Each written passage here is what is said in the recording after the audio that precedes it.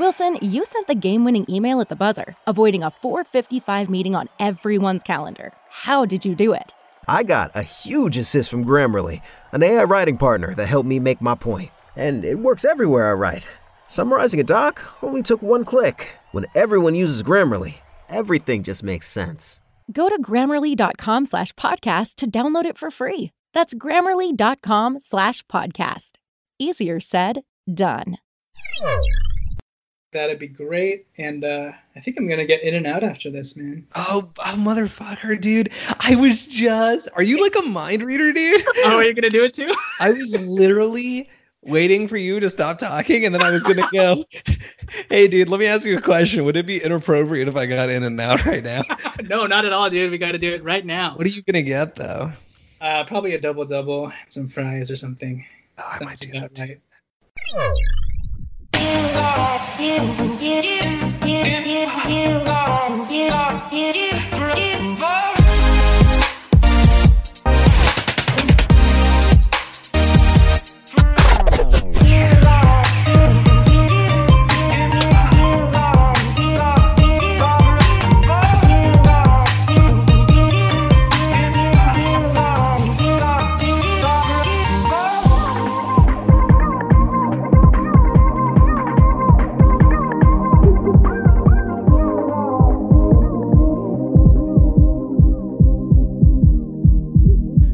Welcome everybody to the Lakers Legacy Podcast, where when it comes to most issues in life, there's often a gray area where most differing opinions and debates can sort of live and intersect. But when it comes to a certain former 6'9" center who boned out just one season into his Lakers career and left an Achilles-torn Kobe in the dust, such a topic is simply just Black and Dwight. Meaning, no thank you, we don't want you, Dwight Howard, hopefully. But we'll get into that. Welcome to the show. I'm your host, Jonathan Hernandez, and although Lakers Nation may still be reeling from having lost a Boogie, tonight they can at least take solace in the fact that we have regained a Tommy. So that's pretty cool. Ayo, indeed. With that said, I present to you now, a couple weeks fresh off retiring his playa jersey in the rafters, fresh off his honeymoon in Italy, newly minted and newlywed, Mr. Tommy Alexander. T-Pain, welcome back to the show. I'm guessing you took the reverse Boogie and Avery Bradley diet route these past few weeks and packed on some good old honeymoon bod weight? Oh, 100%, fam. I was hoping you would say that, and we'll get to how you packed on that weight in a little bit. Speaking of which, welcome back to the show. How was Italy? Give me the best spot in Italy. Give me best food, rapid fire. Was it as little-y as Kyle Kuzma has been for Team USA on both ends? Italy was just as little-y as Kyle Kuzma has been for Team USA. Favorite city I went to, probably Florence. Florence is pretty sick. I think it's a pretty cool combination of like old school, like, and also, you know, more of a modern city. I mean, you can go some places in Italy that are very, very old, which we did, but Florence is still like feels like a more modern city, but that has all the history. Best food. It's so hard to pick one thing. I mean, we went to some really good restaurants with names I can't like pronounce properly, so I won't try, but. Really, really surprisingly, very good pasta there, in case you didn't know. Oh, very good pasta? Yeah. What about a pizza? The pizza was pretty good, too. Oh, nice. Very cool. All right. Well, you know, welcome back to the show. How does it feel to get back in the saddle? How does it feel to get back in the saddle as a married man? I don't know how to answer that, but it feels good to be back. It's like I say, every time I leave the country for a vacation, it's always awesome. You know, there's a lot of cool places around the world, but some of the best days of my life were on this trip, but the U.S. is the best place to be, and I'm happy to be back. Specifically SoCal. Actually, I can't tell you how many people we met, you know, cab drivers or, you know, just whoever, hotel people, who were just like, oh, man, it's my dream to live in Southern California one day. And I was just nice. Like, yeah, it's the best. I thought you were going to say who are bumping Lakers Legacy podcast, and you're like, are you the host? No, just kidding. I didn't wear my It's Lit t-shirt, so that nobody recognized me there. That's fair. That's fair. All right. With that said, before we get on with our show, as usual, please follow us on Twitter at Lakers Legacy Pod. Please also rate and review us on iTunes, because the more you rate and review us, that's how many times Joakim Noah will call for double team traps on Devin Booker this upcoming season as a Los Angeles Laker, because, like he said, yeah, we are. In terms of calling double teams in meaningless summer pickup games, let's work on our game, bro. So yes, if you want more Booker double teams via a purple and gold wearing Joakim Noah, please rate and review us on iTunes. Also, if you'd like to help us out financially in any small way, you can donate as little as $1 to patreon.com/The Lakers Legacy Podcast. Currently, our patrons have an exclusive listen into our insightful interview with Evo Sports Training founder Gary Kablayan, who's helped Eagles wide receiver Deshaun Jackson for much of his life with his speed and explosivity training, and who, more relevantly for Lakers fans, also worked with Kyle Kuzma this offseason doing just that. Tommy, speaking of Kyle Kuzma, thoughts on Olympic Kuz? He has been lighting it up. We just watched his, I don't know if you saw, I'm sure you watched the highlights of his exhibition game in Melbourne, but overall, what are your thoughts on what Kyle Kuzma's done, even though he hasn't officially made the roster? Kyle Kuzma, I think he's looked really good. I mean, I've watched, I guess I watched the blue versus white game, and I watched their first game against Spain. Those are the only two games I watched. I did see the highlights for their last game, but I didn't watch it, so it's hard to get the full context without watching. But based on what I saw in those highlights and then the games that I actually did watch, I think he's looked like pretty fantastic. Pretty much everything you want to see. It's like, not only does it look like he is comfortable with that stroke, which is a really, really big thing to, get refined at this point, but he's not thinking about that. He's playing very active defense. He's not over dribbling. He's, moving the ball around. It's crazy, like the percentage or how many points he's able to put up relative to the shots he attempts and the amount of time he holds the ball. Like, Jason Tatum is really, really good. He's going to get his points and he's going to look good doing it. Donovan Mitchell, same thing. But those guys are like primary, like, I'm going to initiate the offense type of players. And Kuzma is doing everything he's doing off the ball, which is amazing for us. Not to diminish from those guys, but amazing for us because that's the role Kuzma's going to have for us. He's not going to have a Donovan Mitchell, Jason Tatum type role. So to the extent he doesn't have those types of abilities, it doesn't really matter. It's really nice to see him, doing these pick and rolls pick and pop for three, doing these, catch and stop quickly in transition and get a shot up from three. And all that stuff is stuff that's transferable to what he's going to do for us during the season. So I think he's looked great. Yeah, I think other than his clothes. Other than his clothes. That's true. I like that he's kind of put his money where his mouth is this offseason in terms of, he said he wanted to focus on defense and do all of the little things and, do all the dirty garbage man type stuff for this team. And I think that's proving to be very true. And I think obviously with the Lakers, he's going to have a more elevated role, especially with bench units where he'll probably get more opportunities to primary create. But if the Lakers are to reach their ceiling, and in the best case scenario for the Lakers, Kyle Kuzma is approximating what he's doing for Team USA right now with LeBron James and Anthony Davis. So I agree with you there. But the role that Kyle Kuzma is playing for Team USA right now kind of reminds me of the role that Lamar Odom played when he played for FIBA Team USA in 2010 and helped them win the gold then. He was also part of the 2004 team where they won bronze, but he rebounded in 2010 and helped them win back then. But I feel like I'm not comparing Kyle Kuzma to Lamar Odom, but in terms of the roles that they each played, being complementary, being this tertiary sort of player who didn't need the ball in their hands, but pretty much did all of the little things, cleaned up where needed, played small ball five when needed, knocked down open threes. I think Kuzma is just excelling in all those areas. And for the first time, it's not flashy, it's not blatant or anything like that. I just like that he's focusing on the little things, and he's playing the ultimate glue guy utility role that Lamar Odom used to do so well, whether it was for Team USA or for the Lakers. So really exciting and encouraged by all of that. And not like you said, not doing too much is the biggest thing for Kyle Kuzma. And when given the opportunity, really seizing that opportunity and making the most out of it. And I think that's all you can hope for right now. Yeah, I was also going to add that it's pretty staggering how different he looks. Not that Team USA is running any sort of super complicated offense, but they do appear to be running something approaching what the Spurs, at least the Spurs general principles, right?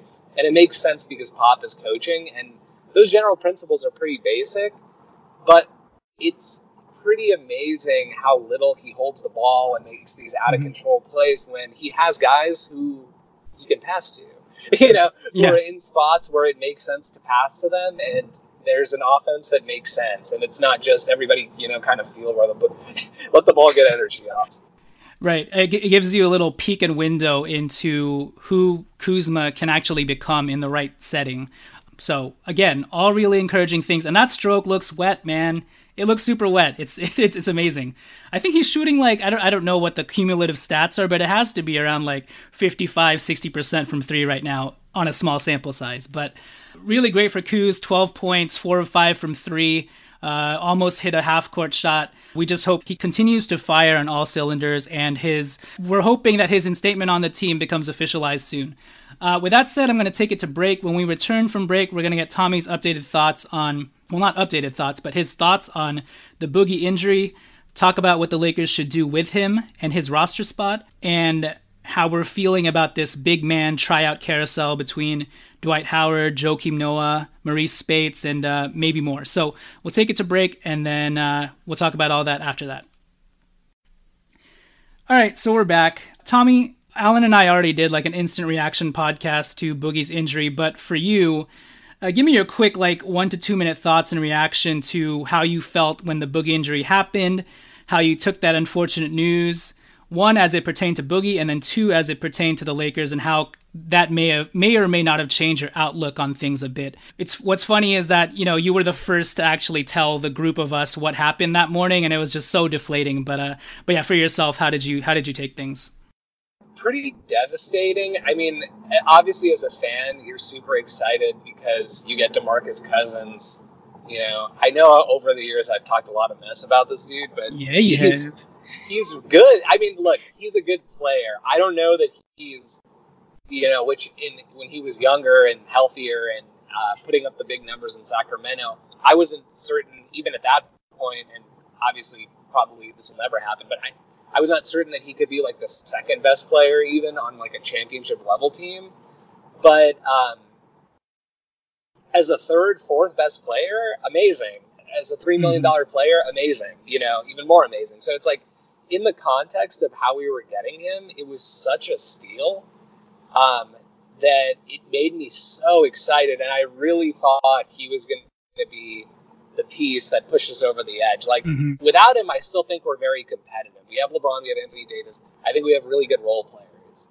But DeMarcus Cousins is like a star in a role player's body at this point. It was supposed to be for us. And it was an integral part of his contract. And so devastating on that front, devastating also for him. Just like when you think about him as a person, he, battled back from his Achilles, came back, actually put up on a competitive team that was literally competing for the finals. I know his playoff stats were not great, but put up good numbers during the regular season, definitely helped the Warriors in their push. They made him an integral part of their rotation. Got the hamstring or quad or whatever injury it was in the playoffs and still battled back from that, even though nobody would have batted an eye if after those two injuries he just sat down and said, okay, I'm hurt. You know what I mean? And everybody would have thought, okay, look, he's a free agent. Maybe the Warriors don't necessarily need him. But no, he tried his best. He by all accounts, was in the best shape of his life this summer, was working hard, got injured, working out and trying to make sure he was keeping himself in good shape. Just a complete freak injury. and it's just deflating all around. It's really tough to see in terms of how I hope the Lakers manage it. I mean, if there was some sort of way that we could keep him on the active, not on the active roster, but on the roster so that he could travel with the team, be a part of all that stuff. He could rehab on the Lakers' dime, like, you know, really make him like happy and accustomed with the lifestyle here so that we are the front runners to bring him back next year on like a prove it type of deal.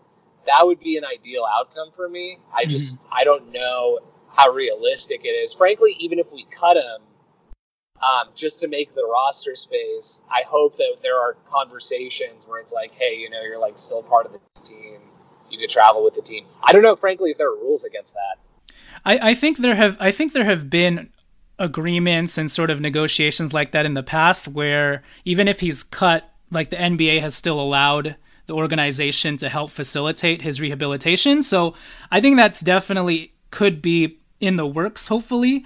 I think there are other reasons for why to keep DeMarcus Cousins outside of, you know, wanting to keep him as part of the team now and for the future and just keep his morale up. But another reason would be, you know, keeping his salary on as salary ballast in an inevitable trade down the line, right? Because he is making $3.5 million, which could help us out in the future. And I guess even in that scenario, you're hoping even if they use his salary for a trade, that team's likely going to cut him, and we still have that same agreement in place where he can still rehab in LA. And then on top of it, kind of with what you were saying, I think just that we're still in a year where we're trying to appease Anthony Davis, and I think keeping DeMarcus Cousins on and even using DeMarcus Cousins next year as, you know, an extra, you know, carrot to dangle. I don't think carrot to dangle is the right phrase, but in terms of showing Anthony Davis that we're very loyal to our superstars or our players in general, and that we're willing to keep Boogie on and we want to continue to try and redo this whole situation with him next year, I think that can only help Anthony Davis with his decision to re-sign, right? So that's another point. But I do think they should approach the situation delicately and finesse things with Boogie and his camp. I do think right now in the state that Boogie's in, we have no idea where his mental state is at, but it does seem like he could use the community and the brotherhood and everything that a whole season with a roster and team could bring him in this time when he's just trying to, you know, pick up the pieces essentially. Having said that, I do think that should there come a time where if the Lakers really need that roster spot and there is a player out there who they really covet or need, then I think they would probably cut DeMarcus Cousins, right? But I think barring that, and I don't think there's a guy like that out there right now, unless it's Iguodala, I think they should just pretty much stand pat, keep him on the team, assess all their options. There's really no reason right now why they should do that. Are you in agreement with that? No, I agree. Yeah. And we've said this before. I don't know how likely this is as well, but maybe they even, if Iguodala becomes available, maybe they just keep Boogie on anyways, and they cut someone like Troy Daniels. We'll see. I think for me, when it comes to the DeMarcus Cousins thing, you know, this was always a real possibility, him going down. At some point, yeah. Yeah, at some point. So I guess, you know, the silver lining or blessing in disguise is that we kind of got it out of the way earlier, before we became reliant on him or comfortable with any sort of configuration using him. So we can kind of pick ourselves back up and act like this never happened. So I think the biggest blow for us when it comes to DeMarcus Cousins is that we had already begun to embrace this idea that he was part of a skilled big man identity that we were trying to build. That was going to be our fundamental strength. Against the Clippers, against other teams, it's like, we got big men, but these big men can shoot from the outside. They can pass. A lot of our playmaking is going to come from the front court. And that's still kind of true, but without Boogie, it seems a lot less dynamic and confident a statement to make. I was just going to say, losing him also kind of exposes some general roster weaknesses that we had. I mean, playmaking outside of LeBron on this team, in terms of guys we all like want to play, like, so I'm not counting Rondo necessarily, but outside of LeBron, the playmaking was kind of an issue on this team, and DeMarcus kind of masked a lot of that because of his ability to pass from the 5 spot. Yeah, exactly. And it just sucks not having that sort of 3-headed monster of like LeBron James, Anthony Davis, DeMarcus Cousins, even add Kyle Kuzma and JaVale McGee in there. I think after losing Boogie, I didn't realize how thin we actually were. Yeah. But with that said, I do think there are some silver linings. One being the fact that, and we haven't even got into this at all on this podcast, but regular season schedule came out. The Lakers' light early schedule actually helps us in this respect because we should still be able to gain a footing.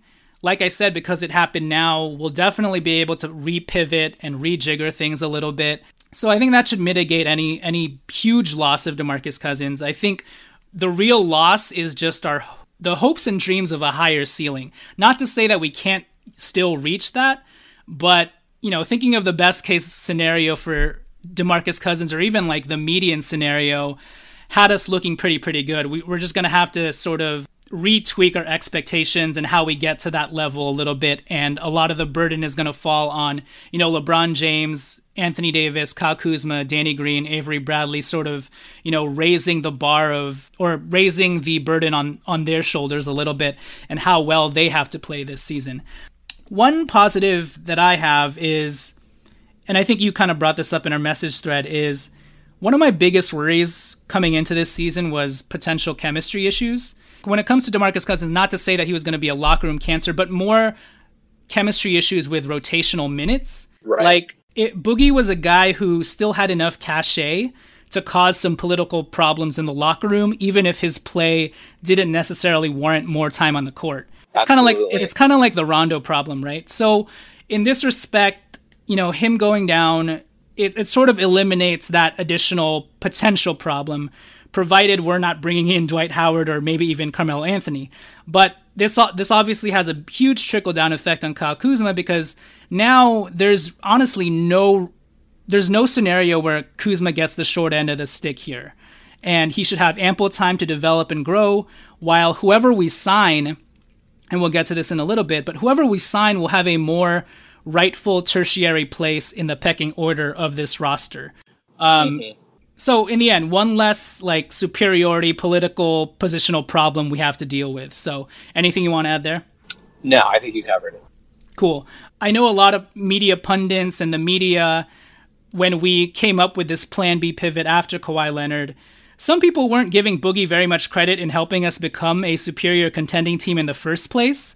So they either considered him washed up or a liability, or out halfway of the season anyways. So by those people's standards and projections, I don't think the prognosis and projection for the Lakers should change that drastically anyways, at least for those people, because I know there's going to be that double standard of, now that DeMarcus Cousins has gone down, those people would probably be like, oh, I'm going to push my projection of the Lakers even lower, when you know that those people weren't counting on DeMarcus Cousins to be a big plus for us anyways, you know?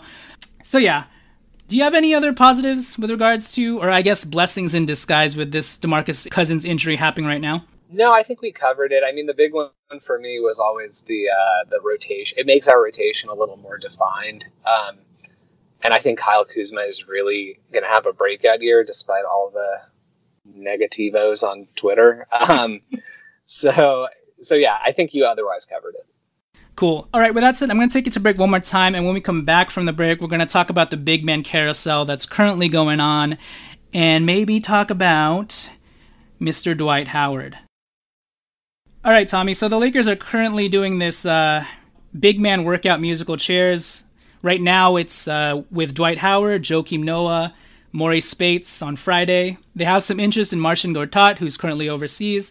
What are your thoughts about their options right now? I can go in later into some out-of-the-box deep cuts for other options, but what are your thoughts on Dwight, Noah, Spates? Let's just start with Dwight Howard, because I know that's where everybody wants to start.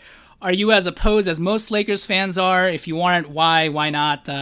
Or would you rather just not have to deal with the potential locker room drama and distraction?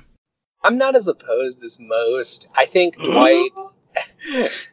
I think Dwight 5 years ago was a much bigger risk for locker room issue than he is now. I feel like he's kind of accepted his lot in life. And I don't even mean it like in the way that, you know, Carmelo is going on this like press tour about how he doesn't care if he has to play off the bench and he's fine doing whatever. Like, Dwight I view as a little bit different. I mean, he's been playing on some bad teams the last few years. As far as I can tell, it's never been locker room issue. It's been, you know, last year at least it was like a durability issue.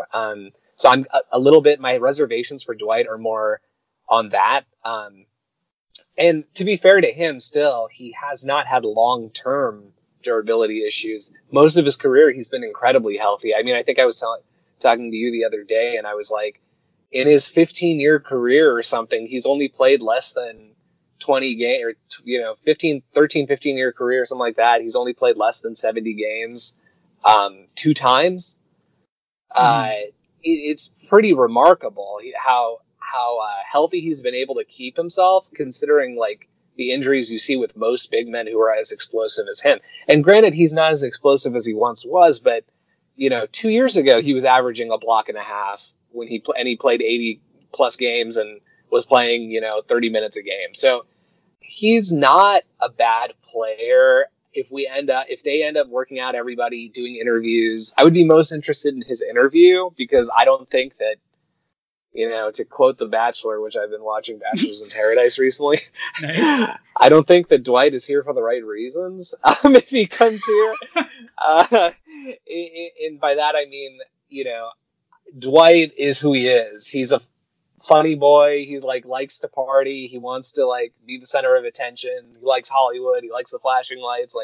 He wants to be here for the spectacle of being in LA, which is totally fair, but we're not looking to saddle ourselves up to potentially our starting center, who's going to be more concerned about all that stuff than keeping himself healthy and playing his role and doing all that. Again, not to say that he would necessarily do that. I think he's very matured since we last had him on our team.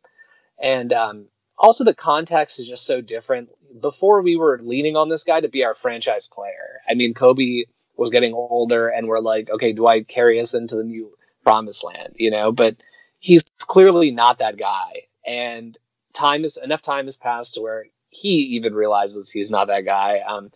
He's older now and he never got there really. So he would be a utility player. And when you're comparing him against guys like, Jordan Bell, that caliber of player, which is essentially what we would sign him for, he is much better than those types of guys. Again, not to say he's the best fit for this team, but it would not be the worst case scenario, in my opinion. Yeah, I had begun to talk myself into Dwight, but I think just assessing his last few years, Dwight's kind of like Paul George in a way, where they kind of say what you want to hear.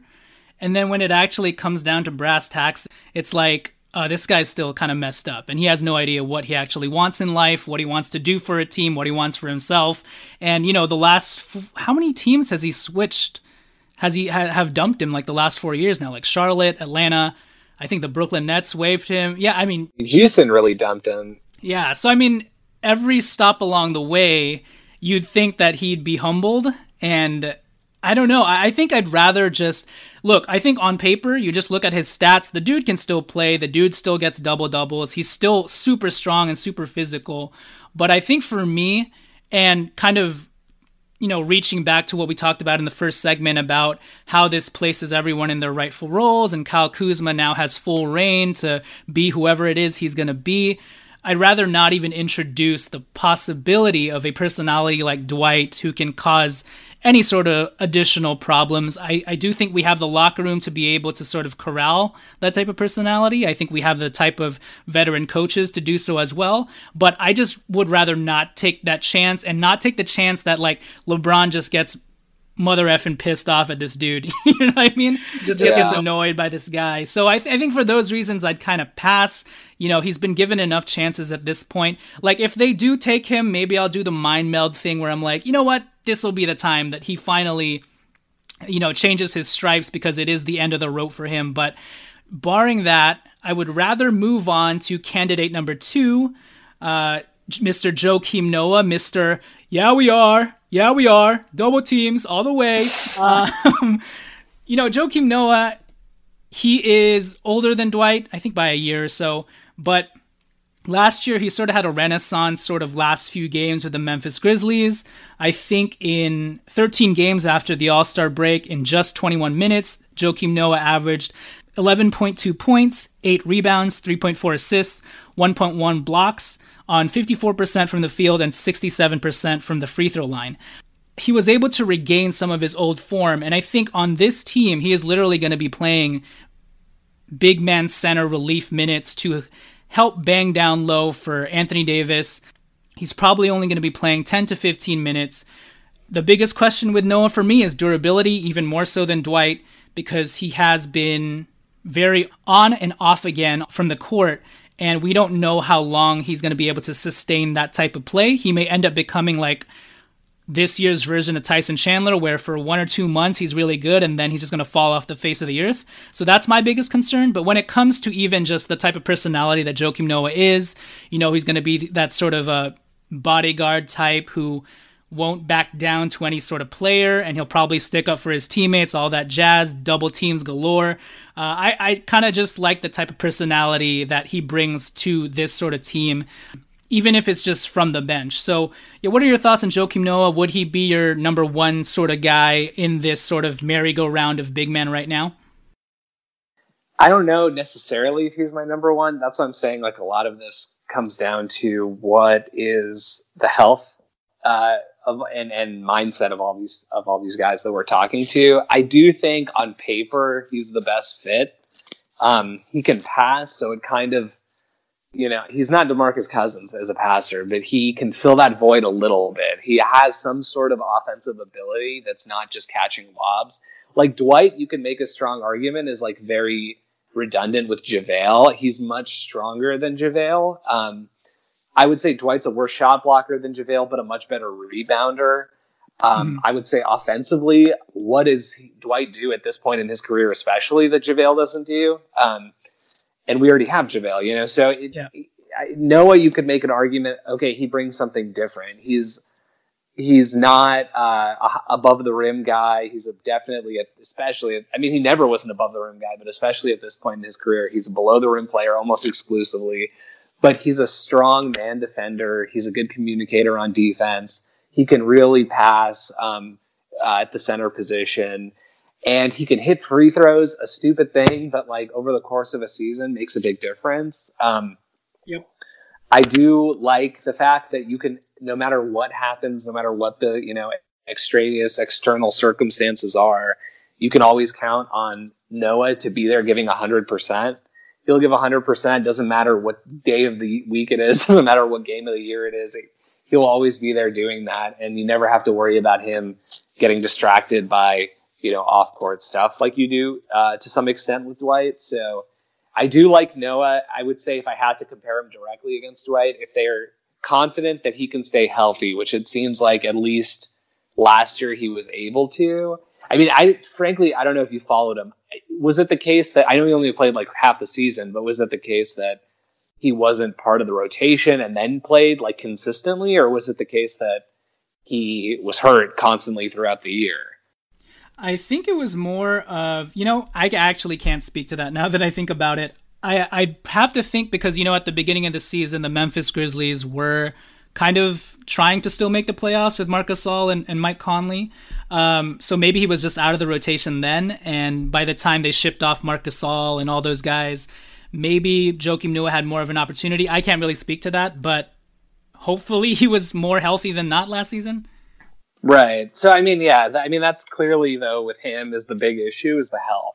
Because what we don't want to do is end up in a Tyson Chandler situation. Again, it's easy for us because it's not our money to be like, oh, yeah, just go give him $2 million. Or, the veteran exception for him is like 2.1 or something. So it's like, yeah, give him 2.1, whatever. But if he ends up getting hurt, we're going to have to cut him and sign someone else. And that's 2.1 for him to go sit in his beach house, and then another 2.1 for whoever we sign later, So I can see if, to the extent they hesitate on his health for that type of reason, I totally get it. You just don't want to end up in that situation where it's like it's almost similar to the DeMarcus thing. It's like you start to lean on this guy, you start to rely on him as like an integral part of your team. Because to be clear, I was making the Dwight Jordan Hill comparison, but this person is not going to be, whoever we sign is not going to be like our Jordan Hill. Sorry, no, I keep saying Jordan Hill, Jordan Bell from Morris. Jordan Hill. Taking it back a few years. No more Jordan Hill, man. Although I wish we had that Ed Davis back though. Oh yeah. But he's not going to be our Jordan Bell, like, to make that comparison. Like, this guy's going to actually be a consistent player in our rotation, potentially, depending on who we sign, a starter. Like, I think if we sign Dwight, he might be a starter. I think if we sign Noah, there's a chance he could be a starter. I mean, it's just not to say that they're going to play starter minutes, but they're going to play a very, very important role on the team.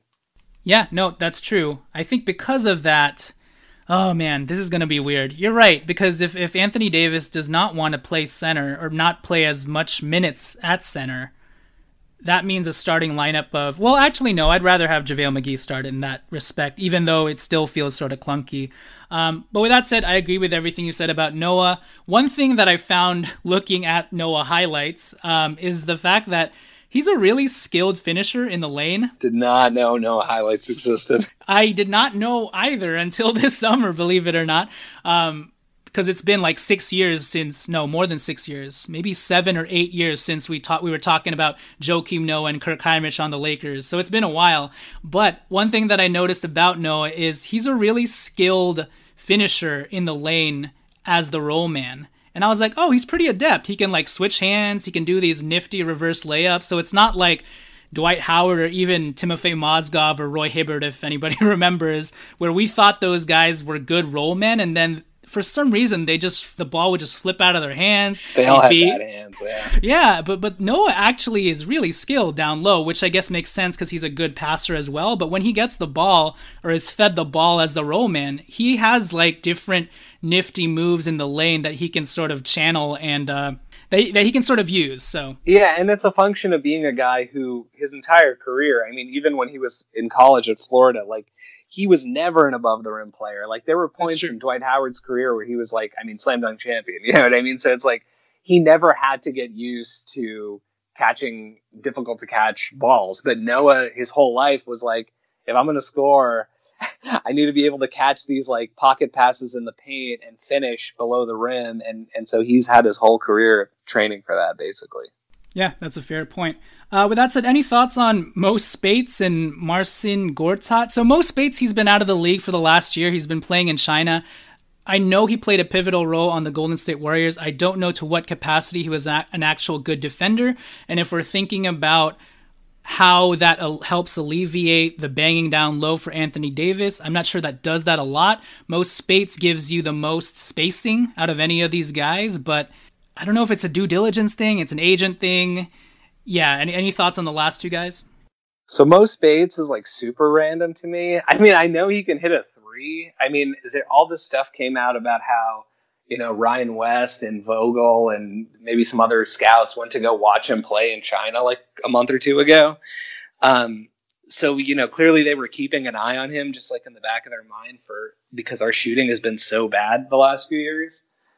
But he's been out of the league, and frankly, I know his last stop he put up was, I think, Orlando, right, with Vogel? Yes. So I think, his numbers and shooting and all that was, like, decent enough, but when he was with the Warriors even, like, I remember thinking, like, how is this guy? This guy looks like he's barely able to play basketball. You know what I mean? So he's like a strong guy, savvy vet. I don't think he moves the needle for us defensively. This is the type of like Channing Frye signing where it's like if you have that extra 15th spot and you're looking for like a little extra boost, maybe you give him a look. But I'm not seeing how Mo Spates helps us really, given how I remember him at the end of his NBA career. And Gortat, kind of similar to Tyson Chandler. He's just so old at this point, and he has lost a significant amount of mobility. He's, still skilled, but he just doesn't do the things he used to do. And I just don't see a role for him here. My biggest comp for Gortat is he's sort of Dwight Howard and Joakim Noah fused together, but the worst versions of both. He's still pretty strong, and like you said, he can hit a mid-range jump shot. He can sort of pass. He's kind of nifty and skilled in the paint. So he kind of combines both of their skills, but he's just super depreciated at this point and deteriorated until he's just not good. He's just not good. But Dwight Howard and Joakim Noah put together, not good. So yeah, I think I'd agree with you there. Quick fire on these other options: Kenneth Faried, Andrew Bogut, Zaza Pachulia, Amir Johnson, Alexis Ajinça. Oh my God. Okay, so Andrew Bogut, hard pass. He is just such a arrogant Australian dude. I don't know if you follow him on Twitter, man. He is he has a lot of political opinions. Oh, geez. I disagree with them per se. I mean, a lot of it is Australian politics, so I have no idea what he's talking about. But he has said a lot of passive aggressive things on Twitter about his experience with the Lakers. Like every time negative press articles would come out about the Lakers, he would retweet it and be and do some sort of a suggestive emoji, and so he's kind of like a jerk in that standpoint. A good point. He put shrimps on the Barbies. Yeah, he put shrimps on the Barbie, and we don't want any of that over here. So he also is just not good. He can't play anymore. Obviously, he was at one point a very good player. The Warriors really, really needed him with all the injuries they had last year, and it looked like he could barely play. I mean, he looked like the old man at the YMCA. I know it's the NBA, but he couldn't keep up with this pace anymore. So hard pass on him. Kenneth Faried, I actually think could be super helpful in terms of a scoring and rebounding void to fill off the bench, but he doesn't move the needle for us in terms of defense and size. Right. Because like you said, there was a point where we had an absurd amount of size. I mean, we were going to make JaVale, AD, and DeMarcus 3 7-footers essentially part of our core rotation, and no other team in the league was doing that. And if we are going to do anything approaching that, and if we're going to limit AD's minutes at the 5, we need somebody who can absorb body blows. And Kenneth Faried he's never been known for being a good defender. And he also, although he plays really hard and hustles really hard and he likes to bang in the post, he just can't take the punishment. I mean, you've seen it repeatedly throughout his career. Big guys just he's not even there, right. So quick question for you on Kenneth Faried. Does the calculus change for you if somehow we hear that Anthony Davis is more open to playing center than we thought, and they're planning to pivot in a different direction by giving us a little bit of a fast-paced lineup off the bench, and Kenneth Faried becomes our version of Thomas Robinson and Montrezl Harrell, because in 13 starts last year, he averaged 16 points, 10 rebounds, 1.1 blocks on 58% shooting, even with shooting threes and everything. Obviously, asterisk that with the fact that he was playing in a D'Antoni system. But with regards to his player profile, if the Lakers plan to shift things with DeMarcus going down and they're saying, well, let's give teams other looks and let's do a small ball 5 pace and space sort of lineup, does the calculus kind of change for you there? It does a little bit. And I think to really play your hypo out, though, the key there is the Lakers have to accept, because I think part of this is AD's personal preference, but I think a very significant part of this decision is the Lakers don't want him to have 82 games of banging in the post, because this is our future, is this one dude. Yep. He is hopefully going to be our franchise player for the next 8 years, including this coming year. And we need to keep him healthy. And to do that, we don't want his body to take a lot of abuse down in the paint. So I think it's as much us as him. But yeah, okay, of course, if they completely change course, Kenneth Faried is a much better player overall than any of these guys we've talked about. And he definitely helps our bench in terms of energy, in terms of scoring, in terms of rebounding. Again, despite all his flaws, he can change a game for you. I mean, he's kind of like Lance, right? He's more effective than Lance. That's just the immediate example I could think of. He's a better player than Lance, but in that terms of sometimes Lance would just have those games, which he did for us, where he would just win the game for you, And Kenneth Faried can do that. I mean, we've seen it firsthand. He's been so annoying because he's been in the Western Conference his entire career, basically. I think he has. And he's just so annoying that he can swing a game with his energy. I would be much more open to it. And that's so. I'll boil down the rest of this for you. Zaza, no. Alexis Ajinça, no, even though he played with Anthony Davis. What about Amir Johnson? He was... in theory, Amir Johnson is like, okay, that makes sense. He was once a very solid defender, could kind of shoot outside a little bit. Very, very poor, homeless man, third world countries man version of an Al Horford. But at this stage, we don't even know what's left in the tank, right? Yeah, I think that's the big key is you just don't know what's left in the tank. Like 2 years ago, if you were like Amir Johnson's still in the market, I would have been like, oh, hell yeah, let's just sign him. Solve the problem right there. But he's so run down at this point. I mean, I have the same concern with him as I do with Noah, although Noah has so much more upside. If we're going to take a risk, I would rather you take a risk on him. But yeah, similar concerns. You just don't know. Can this guy... Yeah, I mean, the most direct comp at this point is literally like Tyson Chandler last year. Like we've been saying Tyson Chandler's name a lot, but Amir is the most at risk to play like a very solid 10 game, 15 game stretch where we're like, wow, this guy completely changed our bench defense. And then you just never hear from him the rest of the year because I don't think his body can do another season. Yep, I agree. Okay, really quickly, out of the box deep cuts. I'll just do the same thing and you can comment if you want or not. Spencer Hawes played with the South Bay Lakers last year, still only 31, averaged 14 points, 7 rebounds, 4 assists, 1.2 steals, 1.4 blocks in only 24 minutes, hit 2 threes a game on 45% shooting from the outside with the South Bay Lakers. I think this is in 9 games. Obviously, the Lakers, out of anyone, probably know what Spencer Hawes has left in the tank. Kind of like Amir Johnson, theoretically, who Spencer Hawes is as a player profile kind of fits what DeMarcus Cousins was going to be for us, that sort of like poor man's Brad Miller type. But again, we don't know what he has left in the tank. I mean, he is killing it in these Pro-Am games in Seattle, but... I mean, you sent me a video of him like dominating a JV high school team. Or what appeared to be a JV high school team. That was us. Yeah. Yeah, I mean, Spencer Hawes, the reason I can't give him too much of my brain space is because I feel like if he was our signing, we would, like you said, we would know better than anyone. That would be done, but we had a very, very close and good look at him last year. It wasn't even enough to call him up for a look at in the actual league last year. And it doesn't seem like there's any indication that he's even being considered at this point. So I'd pass on him.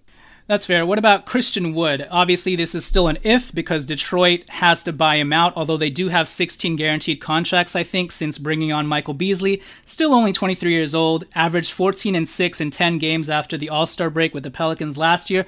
Very skilled and intriguing young dude with like a 7'2" wingspan. I think the biggest problem for me is he's kind of frail, but he can shoot from the outside. Does have some shot blocking abilities because he is so long, but again, if we're putting the criteria back on, does he help Anthony Davis with the banging down low thing? Kind of doesn't check that box. Kind of doesn't check that box, so that's a good point. I mean, Christian Wood is one of these guys who I feel like I've heard his name for the last 4 years, like essentially since the day he was drafted. He was actually undrafted originally, right? And he was either a second round pick or undrafted. But I remember him hearing his name all the time as being like the next diamond in the rough, and he's had a pretty slow which is reasonable, but pretty slow development period, and he hasn't quite gotten there yet. If they do go young, definitely he's someone that you need to look at. But you're right, with the frail nature, it doesn't necessarily help Anthony Davis. But who knows what they're going to do? Maybe they're just like, yeah, we're going to start JaVale, and that's why we're fine signing a younger guy to play the backup 5. Marquise Chris, former Pelinka client. You've heard Marquise Chris' name before. I think this guy just played himself out of the NBA at this point, right? Yes. Super raw. These are super out of the box. And Zedges Pasekniks, former first-round pick from the Philadelphia 76ers, who never came over. Super, super raw. I call him Porzingis. He kind of reminded people of Porzingis back then. 7'2", 7'4" wingspan, 23 years old, could kind of shoot from the outside, was kind of athletic. But the more I watched him play, He's kind of clunky and uncoordinated. He does look very clunky. A little bit Mozgov-like. So I don't know if the Lakers would even take a chance on this guy if they brought him into the G League. Sure, go ahead, go crazy. But I mean, it's like you can accept the young guys. Like Christian Wood has at least shown. Is he a project in some sense? Yes, but he's at least played in the NBA. He's shown that is capable of doing that. So you're fine with those types of projects. You're not fine with a project who, is really not ready to play at all. Yeah, although his size and his length is tantalizing. Last one out of these deep cuts, Chinanu Onuaku, last played for the Rockets. The dude shoots free throws granny style, which is pretty cool, and he was also part of the select team that beat Team USA in a random scrimmage that only lasted a quarter. Apparently, he's kind of like this Bam Adebayo, Check Diallo type, just strong, smaller, but pretty athletic. Does he fall under the same sort of lines as Pasechniks and Wood and Chris even? So, I mean, I think I shouldn't even say anything about this guy because I literally have never seen him play. I mean, I have no idea who he is. I feel like we've drafted a bunch of dudes like who were supposed to be this type of player. Like, these like 6'9", slightly undersized centers who are super physical. I feel like we went through a stretch where we drafted a ton of these dudes in the second round. Chakuta Berry, Bada Boom. And none of them ever panned out. But if Onuaku, I mean, they have, as good of intel as anybody about him. I mean, he's been training with Kuzma and Team USA. Actually, I don't think he has been. They just put him on that random team of like G League players and stuff that they just pit against the... But isn't that the select team or whatever? I think I said the wrong term. It's like a select team just for literally this scrimmage or this game. Oh, but isn't there an actual official? Yeah, there's an actual official select team. Yeah, this one they just brought in random guys off the street. Almost literally. Oh, okay. I mean, look, they know. They have the intel. Tommy, let's just stop. They know nothing. We know nothing. I mean, they know more than us. I'll tell you that. We hope. Okay, that's fair. Yeah, I know nothing, so I can't comment on it. Well, Tommy, here's my final question. We went through this rigmarole of all these names. Who is your final answer of who you would like the Lakers to sign here? The dust has settled. These workouts are done. Who's your guy if you had to pick? Assuming health, Noah. I agree. The final thing I'll leave you guys with this podcast is the Lakers may also look to the trade deadline for some options. Some names that you might want to circle is Taj Gibson on the New York Knicks because they got 5 power forwards and 5 centers. Nerlens Noel is probably, I don't know what the Thunder are going to do this season, obviously, but he may want out. They may trade all of their useful players for other assets. Dwayne Dedmon on the Sacramento Kings, they have a glut of big men, Marvin Bagley, Harry Giles, Rashawn Holmes. Add Rashawn Holmes to this list. Maybe even John Henson from the Cleveland Cavaliers. He's on an expiring $9 million contract. The problem with all these guys, though, Tommy, is that the Lakers don't really have any assets to give these teams. Maybe throw in a future second if they can give that. They can't trade their first-round pick this year because of the Stepien rule. The one thing I want to leave you, though, is, and I don't want to be a downer on anybody, especially because we've gotten so hyped about this guy recently and even had a podcast dedicated to him. But would you be surprised if the Lakers threw in THT, Talen Horton-Tucker, into some sort of package to grease the wheels for any sort of these dudes that I just mentioned, if they knew that that's what was going to push it over the edge? Because the Lakers are trying to win now, and they have a pretty good window this year with Brooklyn waiting for KD, Golden State still trying to find their identity. So I think if push comes to shove and, a team is like, well, you don't have anything, give us this, 240-pound dude with a 7'1" wingspan. Would you be surprised if the Lakers, just threw THT to get in a Taj Gibson, if that's what it meant for the Lakers to, maybe take it over the edge as a contender this season? Absolutely would not be surprised. I'm pretty sure we have both of our picks next year. THT is a very tantalizing prospect, but we just traded Lonzo Ball, Brandon Ingram, Josh Hart, Mo Wagner, Isaac Bonga, et cetera, et cetera. So I don't know that we're concerned about that at this exact moment. Yeah, I agree. I hope we don't, obviously, because he's so tantalizing. He's a clutch prospect. He's like I mentioned, 240 and a little bit chunky, but still skying over dudes. So you can only imagine what happens when he gets in some drops like 20 pounds. Yeah, gets in some Phil Handy and Judy Sato time. But yeah, we'll see. Like I mentioned, keep those guys in mind. And obviously the buyout market will be essential for us. Look at the Charlotte dudes, Marvin Williams, Nicholas Batum. Nicholas Batum probably more unlikely. Tristan Thompson from the Cleveland Cavaliers, LeBron's boy. That would be amazing and probably the best case scenario. But yeah, we'll just have to see. At the end of the day, we hope the Lakers make the right decision. I'll give them the benefit of the doubt at this point when it comes to this auditioning process. And with that said, Tommy, welcome back. Any last words? No. Amazing and profound as usual. All right. We'll catch you guys next time. Follow us on Twitter at Lakers Legacy Pod. Rate and review us on iTunes. Yada, yada, yada. Tommy, wear your It's Lit shirt to bed tonight because I said so. It's soft though, right? It's so nice. It's super nice and soft. Nicole was wearing hers the other day, actually. Tri-blend, bro. You can't go wrong with tri-blend. All right. With that said, we'll catch you next time. Tommy. Later. Peace.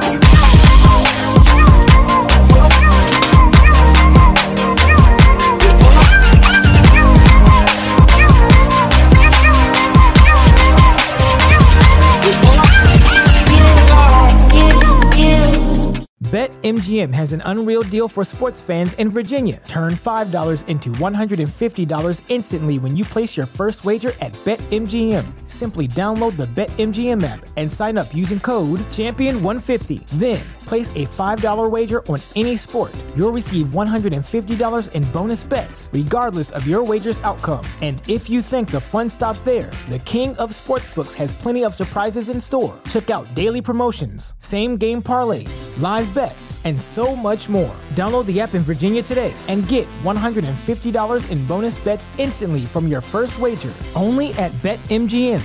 BetMGM and GameSense remind you to play responsibly. See BetMGM.com for terms. 21 plus only. Virginia only. New customer offer. Subject to eligibility requirements. Rewards are non-withdrawable bonus bets that expire in 7 days. Please gamble responsibly. Gambling problem? Call 1-800-GAMBLER. Promotional offer not available in Washington, D.C.